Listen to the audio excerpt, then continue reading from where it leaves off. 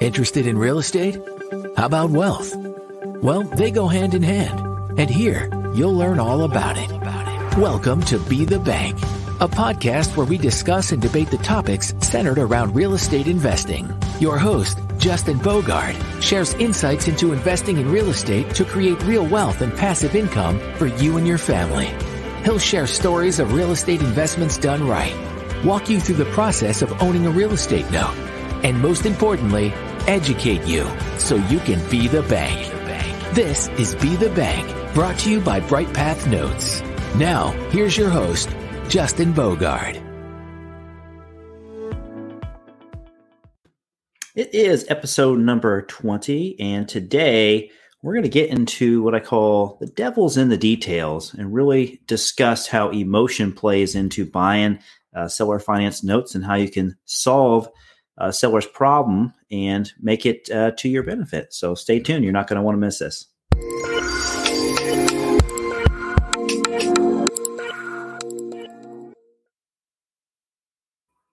Richard Thornton, thanks for being on show, episode number 20 today. Mr. Bogard, very pleased as always. I could say you're sporting quite a backdrop there today. I mean, you like this? Oh man, the big splash! You got the lighting. I mean, yeah, it's got some interesting artwork behind me. I'm at a friend's house again, similar to the same friend's house I was at when I was recording, and there was all the Ohio State stuff in the background. Mm-hmm.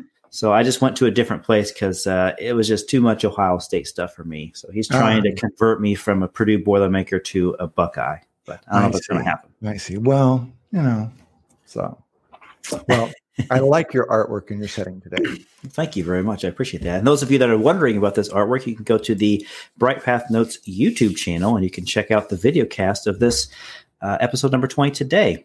So, Richard, how are you today? Is it getting cool where you're at? Because it's very chilly here in Indianapolis. It is. I've got my flannel shirt on, and here in Petaluma, we get what's called the morning gloom, which is a marine layer that comes in off the ocean, and is actually we're right on the edge of the wine country, and it's what makes this area so desirable for wine, in that the days actually get pretty warm, but you've got this cool wet at night, so much so that there's actually water on the ground in the morning when you wake up. So it's a cool morning. So dew. That's right. You're 3 hours behind me. I always forget that. Sometimes I wake up and I'm working after a couple hours, and I'm like, I need to ask Richard a question. It's only about like 9 or maybe 9:30 my time. I'm like, oh, wait a minute, that's really 6:30 his time. Every once in a while I get a text from you, dude, and it's 6 o'clock, and I hear it, and I go, I'm not answering that one. Can you call me? And you're just like, it's 6:30 in the morning. You're barely awake. Going, Jesus, I haven't had like 2 cups of coffee yet, man. Come on. That's right. So today I wanted to get into the devil's in the details. So there's always some great stories that you have with the seller finance paper that we buy together.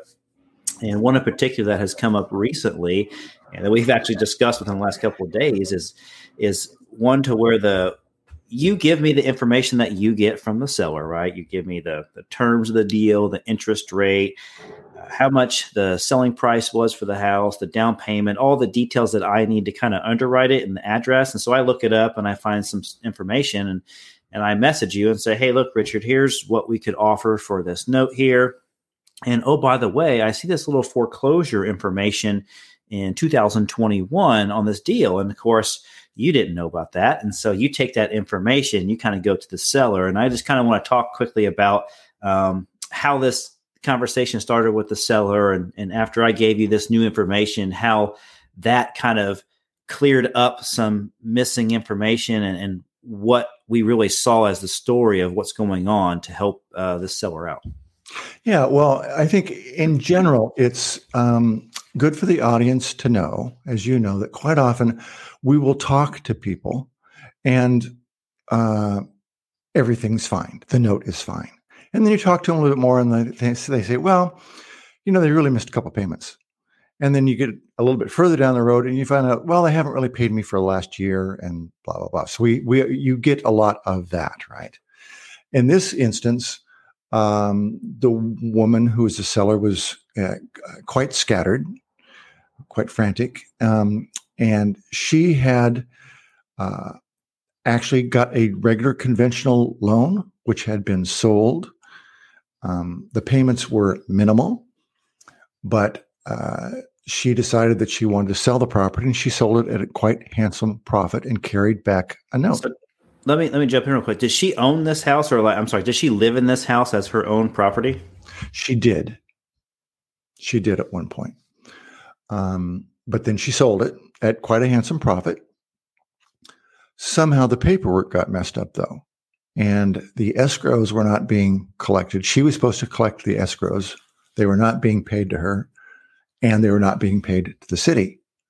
So she had to rescue, even though she didn't own the property, she felt that to keep it from going into foreclosure, she had to rescue and pay the taxes and insurance herself, with no assurance that she was ever going to get paid back. And now the person who she sold it to is shorting her payments, so she's being squeezed there. So she owned the property, she lived in it, and she resold it to someone else that was going to live there, and she carried back the financing for that property. Right. She wrapped the note that she was being financed under. And the seller, currently has a note on the property. So she lived in this property and she had a mortgage on it.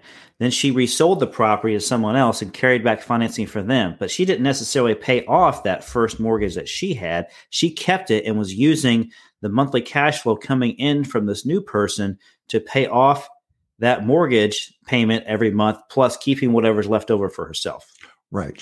So she wrapped that. But even though she was able to keep some money for herself, the escrows weren't being paid, the taxes and insurance. So then she had to take that money and pay the taxes and insurance.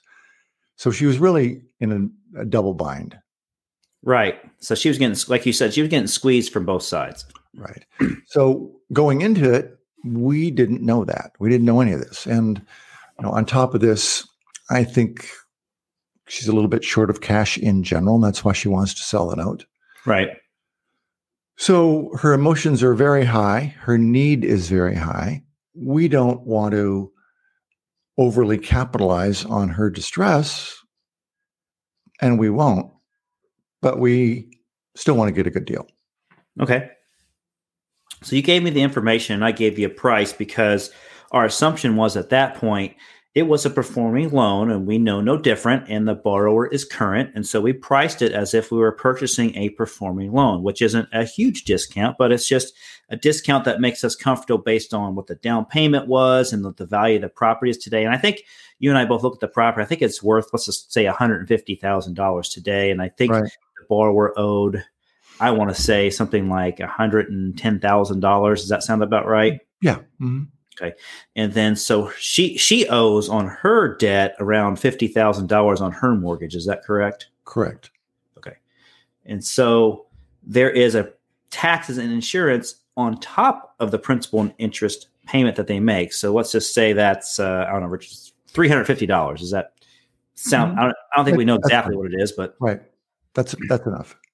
So then the payment that the seller is getting from her borrower is, let's say, exactly $350 more than what she has to pay on her underlying debt. So then if she has to come up with that money, or if she has to pay it from what that borrower is making. So let's say that payment is $500 that she owes this bank, the underlying debt. And then she's getting $850 from her borrower of just principal and interest. So then she's using all of that money to pay.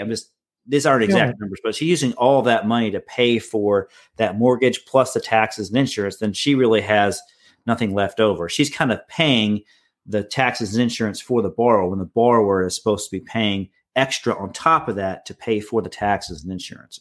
Right. So how far does she get behind? Which one? The underlying note, since it wasn't being paid for a while, and I think you said she realized it after a while that she wasn't collecting for taxes and insurance, or she knew it the whole time, and she just so she was $14,000 short on the taxes and insurance. So that's what she had to come out of pocket. Because this was getting foreclosed on. The first mortgage, the underlying mortgage for the seller, that was getting foreclosed on.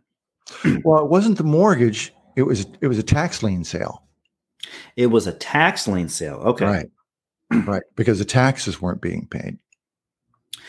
So that's even more dangerous. Right? Exactly. Because it primes the, yes. and I should, I think some listeners out there might be saying, well, this is kind of complex. And it is, but this is a good cautionary tale. I think a lot of people really get out there and herald doing wraps. And they say, wraps are the best thing in the world. And da, da, da, da. This is a cautionary tale. Yes. You've got somebody who made a wrap. They've got to make payments. And their wrap and the person that they sold the house to isn't making payments. So they're getting squeezed by not getting the income that they need, plus the taxes, insurance aren't being paid, plus they've still got to make payments out of on their own primary. So, right. Take note. take note. So in order for that tax lien not to be enforced, right, they have to pay off that tax lien holder and have to pay them for a little bit of interest. So that's why that number is, we'll just call it 15,000 out there. Right. So this seller is obviously upset, right? They feel like they're squeezed from both sides. They don't have a lot of enforceability they perceive as to move forward because this borrower's kind of saying, I'm not going to pay the taxes and insurance. That's kind of your problem. It sounds like that's how they see it. Yeah, she's abusing the situation. We don't know why she's abusing it, but my suspicion is she just thinks she can get away with it, so she's abusing it. So now we have this story. And so this changes the picture and the dynamic of the situation. So if we were just performing note investors only, and that was our business model, Richard, we'd probably say, okay, we understand this really is not a good situation for you, but there's nothing really we can do about it because that's not the business that we're in. But we'll take these opportunities because this is an opportunity for us to really help the seller, number one. And then number two, we can also get this borrower back on track by just changing the position of really the team that you're playing, right?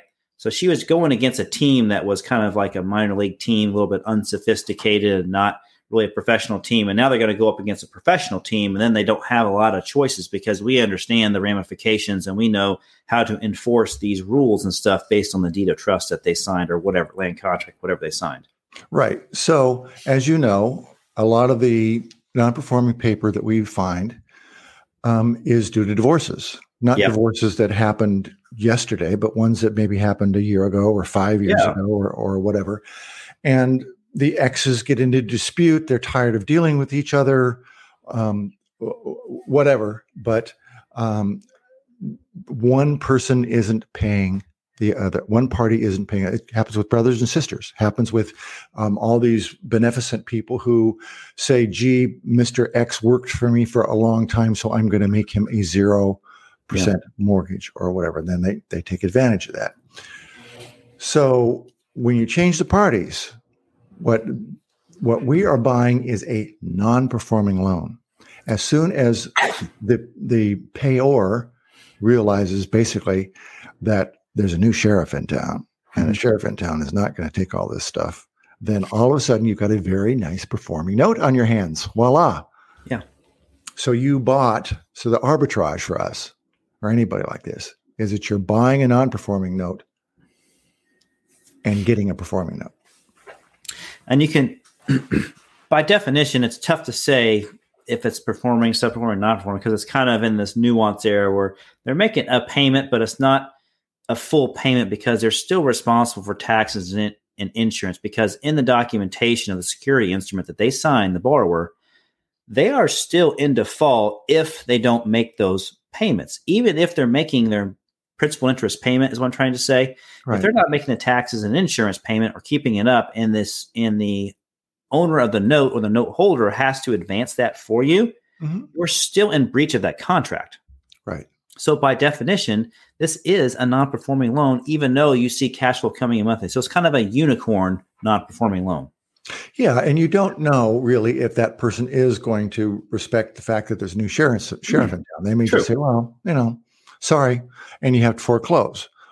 But your risk of a larger gain is very, very high. And as you said, you're taking the non-performing, you're resolving somebody's situation amicably for them, but you're profiting highly from that. Right. So there is an underlying asset, a property that's worth, let's just say, 3 times as much as the first underlying mortgage that the note holder is actually paying on. The borrower still owes, let's just say, $110, $1,000 on a property that's worth $150. Okay. So there's a lot of equity that they already have into it.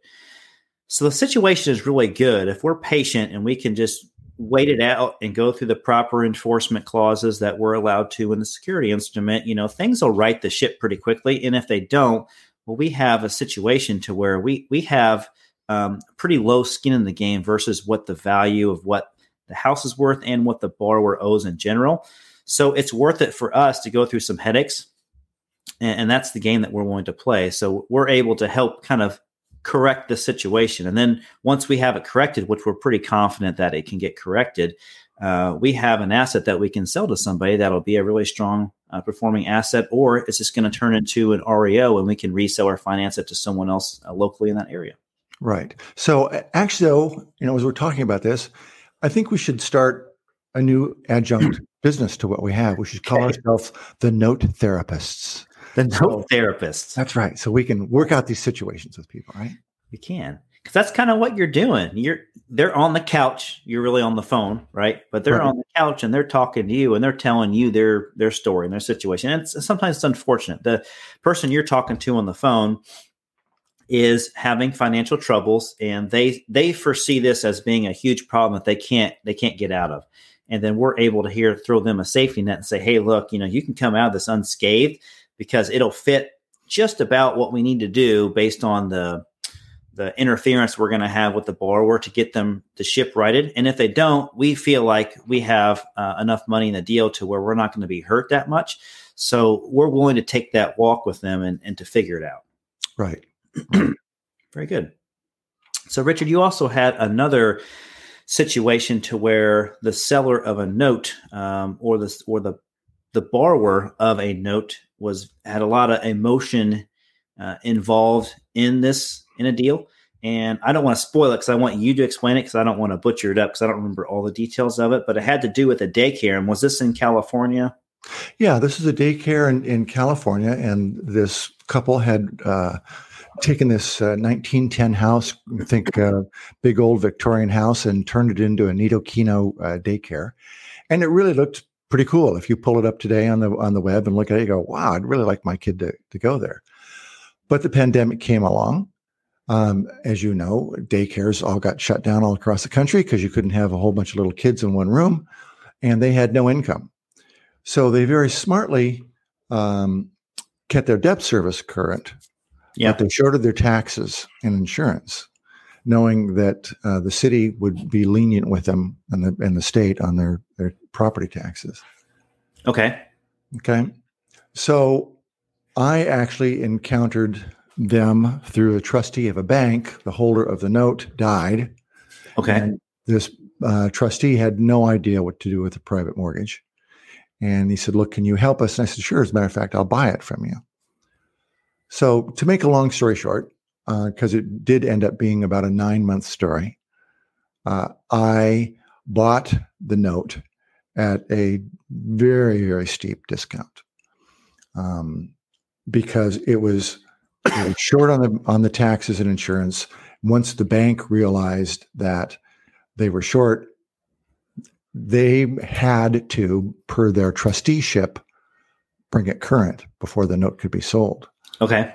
So the bank had paid the taxes and insurance, which was about, I think, almost $20,000. I discounted the note, another $46,000. Okay. And when I got ready to buy the note, I had potentially a $76,000 gain. Well, so what's the emotional part? The emotional part is this is people's livelihood. Okay. They were known in the community as being the very best place to go. All this, nobody knew about the fact that the taxes and all this weren't being paid. Before you go any further, let me dive in and ask a question. So the taxes and insurance weren't being paid, was there any fear at any point that this was going to be taken from them? Like, I know there's a certain timeline where you need to pay that back when you get delinquent on that stuff. I'm not sure what it is in California. So were you running into that timeline? Everything was messed up because of the pandemic. Okay. Yes, they were coming up close. They were 2 years behind. They were coming up very close to that in California. Okay. But everybody was being lenient. Matter of fact, the bank wasn't collecting all the debt service for a while. Okay. Because the heir had died.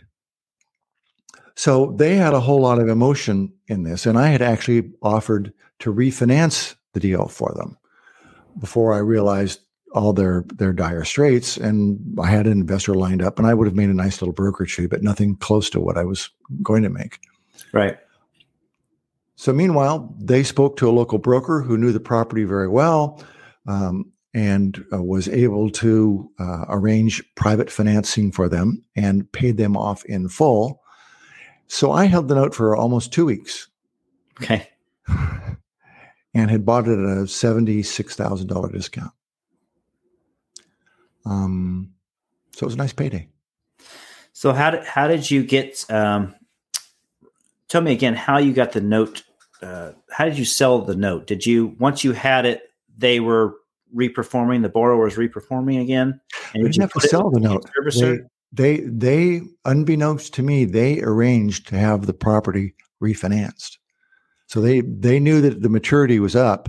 They had to, and they didn't want to deal with me because they didn't like my offer, basically. And they had a in quotes local friend, which we run into quite often, who said he could finance it for him. And he did find a deep pocket investor for them who was local, who knew the property, who had the background, who trusted them and everything. And as we know, real estate is local, and so it's much easier to find money for local projects. So as far as they were concerned, they were just paying off past due debt. Right. And they had to pay off all the taxes and insurance. They had to pay off all the past debt service coverage. And when you added all that up, that was far, far in excess of what I paid for the note. So did you have to transfer a service to a different servicer, or it happened so quickly that you didn't even have time to transfer it? I didn't have to transfer it. The bank was servicing it themselves at the time. Okay. And no, I never even, it literally happened in 2 weeks. So when did you know that they were getting the loan refinanced? At what point? After you bought it, or right before you bought it? 2 weeks and a day before I bought it. Okay. So your game plan became more exciting because you had predicted what could happen, and it kind of came true. Yeah. So I had already contracted, and I had built in a month's review period on the note, underwriting period. And I already had a contract with the bank. This was probably 2 weeks before they gave us the payoff offer. Yeah. The bank didn't know the payoff offer was coming. I didn't know it was coming. And suddenly I got a call from the bank, and then they said, are you still going to do this deal? I said, yes. And they said, well, we have a payoff notice for, in full. And they were stuck. Yeah. They were stuck because they had agreed to sell it to me per contract. So this is a great lesson, and this is why you get stuff in writing when you have exclusivity to buy and sell something. So right. when something like this happens, you're already in the middle of the transaction, so it can't escape from you, and you're just sitting in a situation to where it's even better for you. Right, and the emotions were so high from they were so motivated from the daycare owner's standpoint. I mean, they'd put tons of money into this building. It was their business. They had their place in the community. I mean, the emotional equity was huge in this. Yeah. That's awesome. Mm-hmm. Richard, thanks for sharing those little case studies here. I know this doesn't happen on every deal for those of you that are listening or watching. No. But when they do happen, they're interesting because we do honestly try to figure out how can we help the seller because we know it will be passed forward to us in some time in the future if we continue to help people out with not thinking about the money first. But the money will come, and they come in unique ways. And these two case studies show you how you can take a situation, you can really help somebody out and get them going in the right direction. So it it behooved you to network with these this bank trustee, right? At some point in your career, you knew this bank trustee, and that's why they contacted you. So you definitely had been forefront in their mind because you do something so unique that they said, "Oh my gosh, I got this situation. Let me call Richard Thornton to see if he can tell me what to do." And be notes to him, you were able to buy that deal from him. Right. So if you want to be a note investor, bank trustees can be a source. Yeah. But don't count on it by any means. I mean, you're going to send a drip campaign to 100 banks, and just, you might get a deal or two a year out of it. But what effort did you put into it? You got to know them, you put a drip in, and so. That's kind of what it is, networking in the note business. There's people that I've ran into 4 or 5 years ago that may pick up the phone and call me or send me an email and say, "Hey, I remember meeting you at such and such event a couple of years ago, and I had this situation and blah, blah, blah." Like, I got a phone call yesterday from a guy that I had sold a couple of loans to, and he has several rentals still in his portfolio. And he said, "You know what? The renter, the tenant came up to me and said, 'I'd like to buy this house from you.'" And then this investor is thinking like, Justin, I want to be the bank on this property. That sounds better than being the landlord. So he was talking with me, and we were just trying to show him how, you can turn this into a note, and then you can keep it for cash flow, or you can sell a note, or you can sell a part of the note. Like, you have a lot of control, and you can keep away from that nasty word of, capital gains. So keep away from most of that as well. Mm-hmm. So it's always a good situation if you just think about it and you get the story. The devil is in the details, right, Richard? Right. All right, Richard, thanks for being on episode number 20 today. Don't forget to check out the Bright Path Notes YouTube channel so you can see the video cast of this episode today and all the episodes before that. So until next time, we'll see you guys. See you, Justin. See you, man.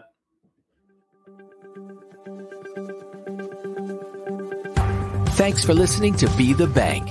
We hope you learned something from today's show. If you enjoyed this episode, please rate and review us.